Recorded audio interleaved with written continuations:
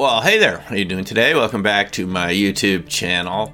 I wanted to make this short video about a discussion on Twitter a few days ago. It was about this very well-written, well-thought-out article by Fiona Hill, a former advisor to President Trump, foreign policy advisor. And she wrote this article in Politico kind of explaining Vladimir Putin's mindset and the fact that there are some people in Russia, because of their isolation, they still have this kind of idea in their minds of restoring the Russian Empire, the pre-Soviet Russian Empire of the Tsars going back over 100 years. And I'm sure you find those sorts of people in every country who want to go back to some sort of illusory past where, everything in their minds, they had this kind of glory of being part of an empire. I'm sure there are people like that in Britain or in China or other places where you have a kind of, these long-term histories. And Vladimir Putin seems to be one of these people that kind of has that mindset.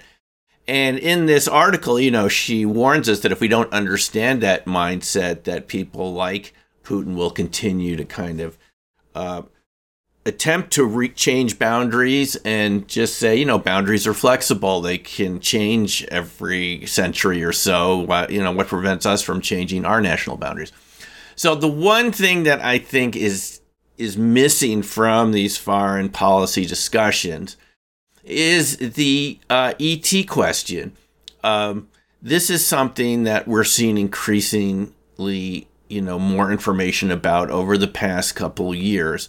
And it is relevant in this context because the United States and Russia do have something really in common here, which is that unidentified flying objects, call them what you will, UAPs, AAVs, have been tampering and messing around with nuclear weapon systems for quite a while. And it was in the Ukraine, in a town that used to be called Bielorussia, which now has a new name. I actually had to look it up to find where this missile base was stationed. But in October 4th, 1982, there was an incident at this missile base, which is at a time when the Ukraine was part of the Soviet Union, where we're told from the witnesses that a 5-story huge UFO, perhaps up to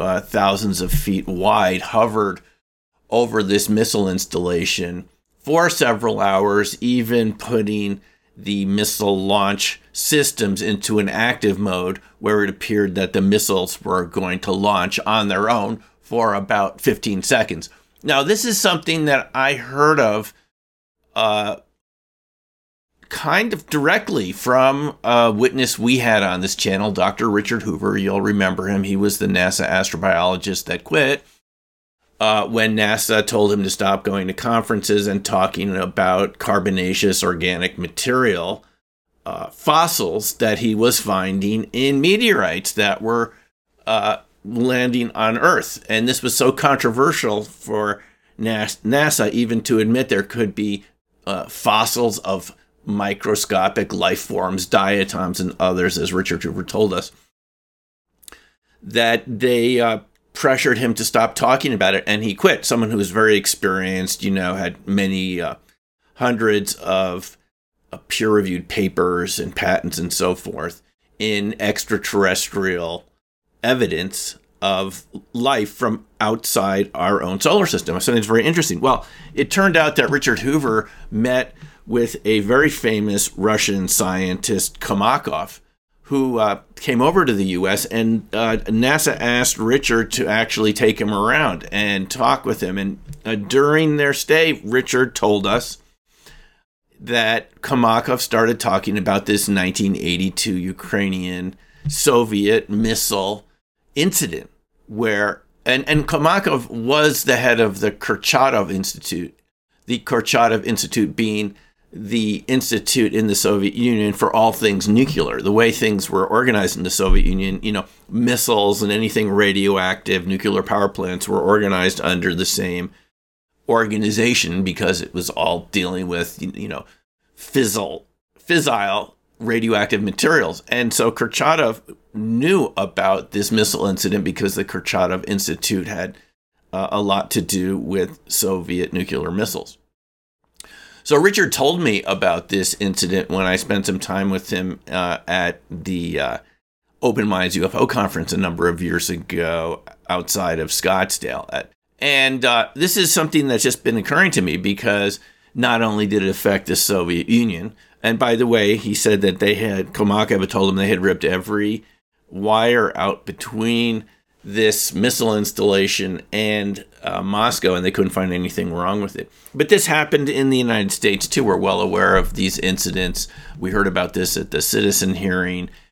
These missileers had their own press conference, I think around 2010, at the National Press Club in D.C., and we've heard about this again recently with the congressional investigation into UFOs and so forth, UAPs, as they're called now.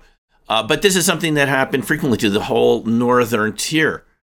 The SAC bases in South Dakota, Maelstrom in Montana, Loring in Maine, and Wurtsmith in Michigan had these incursions, which, the Air Force said were like enemy helicopters. They never could explain them. But we've heard enough testimony about this to know that it happened.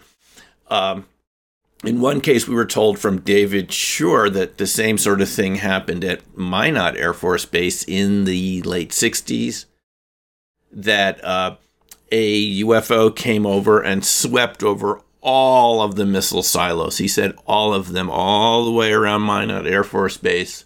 The missile launch control facilities are scattered around these bases. This is kind of how they were arranged. And this particular incident, the launch sequences were initiated just temporarily. Again, the missiles went into active mode and they had to be overridden. And obviously, we've heard of many cases where the missiles were taken offline, like occurred at Maelstrom, which was talked about by Robert Salas, and others where, like 10 missiles would go offline at the same time. David Shindeli talked about this happening also at Minot Air Force Base in the late 60s. Again, these people were always told, these servicemen were told, it never happened. And David Shore was told the same thing. David Shindeli wrote an entire book called It Never Happened, because that's what he was told, don't talk about it. Now, if you'll remember, we actually had one of these missile security guards who had contact with one of these UFOs. It was Gary, who had served in Minot Air Force Base in the early 1970s, and he came on this channel a couple times and gave us testimony that he had encountered with his colleague in their security alert team, that he had been ordered out to go to one of these missile silos near Velva, North Dakota, and they encountered a blinding, huge object that took off vertically as soon as they got close to the missile silo. And he said that jets were scrambled to chase it, and he was burned on the right side of his body. The whole truck was burned on the side of facing this radiation from this unknown object. Still to this day, he has health problems related to this exposure. The VA basically said he couldn't prove that it came from the UFO, and they refused to treat it. But it was strange, medical artifacts on the right side of his body, growths and so forth, that are really quite strange. And they told him not to talk to his colleague from the truck, the Jeep, that night that they were out in. The other guy was reassigned somewhere else. He never saw him again. And just like David Shindeli and others, he was told, don't talk about it. It never happened. They attempted to hypnotize him to see if he could tell them more details, but he wasn't a good hypnotic subject that day, as he said that he had a cold and it kept interfering with his ability to kind of go into that trance-like state. Now, curiously enough, I did run into someone who is a trained hypnotist that worked in the government, and he told me that he had been offered the job of hypnotist at Minot Air Force Base in the early 70s, but turned it down for something else. So that is very good confirmation that Gary's story was quite valid, because we had someone else who said they were, would have been that hypnotist that Gary would have seen. But nonetheless, this is someone that we've talked to in the UFO and nukes subject area, who tells us it's just a very real phenomenon. So this is a part of, a hidden history of both the United States and the Soviet Union at the time, now Russia, same territories. And so I think this is something that our countries, Russia and the United States, have in common. Now, I'm not saying that this would necessarily mean that whoever these visitors are that we call extraterrestrials would, in fact, prevent a nuclear war from happening, though we have heard information leading us to believe that from time to time. But I'm not saying I know exactly what the ETs would do, and you don't know necessarily either. But it does show that there's a third party here that has an interest in our nuclear weapons. And not just ours, I mean anyone in the world who has them. I'm sure this has affected China and any nuclear country also. I was told by someone that knew people in the French military it had affected their weapon systems also just a couple of years ago. The same sort of thing, these UAP drone-like objects coming over and messing around with their electronics for their Navy and missile installations on land and so forth. I was told that happened, in France. So this is sort of a worldwide phenomenon. Does this give us a point of discussion to talk with countries, even countries that we're having conflict with? I think it does. I think it's something that we do have in common. And back in the late 80s, I was at a research institute that was set up just south of Vienna it was set up by Nixon and Brezhnev to try to find out. It was called the IASA, Institute for Applied Systems Analysis. I got to work with a whole bunch of Soviet Russian scientists at the time, who were quite a brilliant bunch. I was interested in chaos theory and fractal geometry at the time, and they had a lot of good ideas to help me with the sort of work I was doing with that type of research. So at this institute, this was set up to try to find something that the Soviet Union and the U.S. could agree to work on together. And what was it back in the early 70s? Climate change.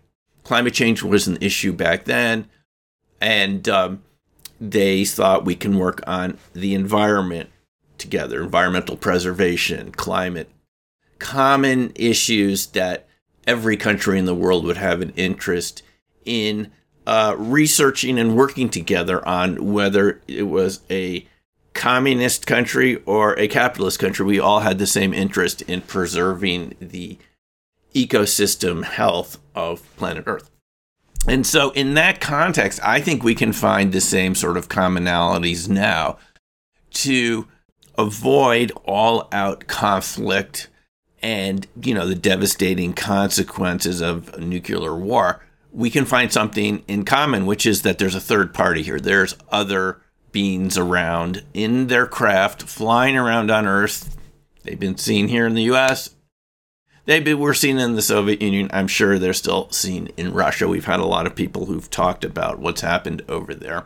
And this is a starting point to have a common dialogue to realize, unlike the analysis that we see with Fiona Hill and other national policy advisors from the past, is that it's not always just a zero-sum game. There are common interests that all countries on Earth have together, and it's a starting point for all of us to have an intelligent, constructive dialogue. And if you can have an intelligent, constructive dialogue, it's the beginning of a way to work together and live together on the same planet, even if we have very different viewpoints about historical past, where things should be going, national boundaries, and so forth. That doesn't mean I think we should tolerate blatant aggression or, unprovoked hostility towards civilians like we're seeing now in Ukraine. That's not what I'm saying. But it does say that the discussion needs to be broader than just us versus them, because it isn't just us versus them. It's a three-body problem with a third group.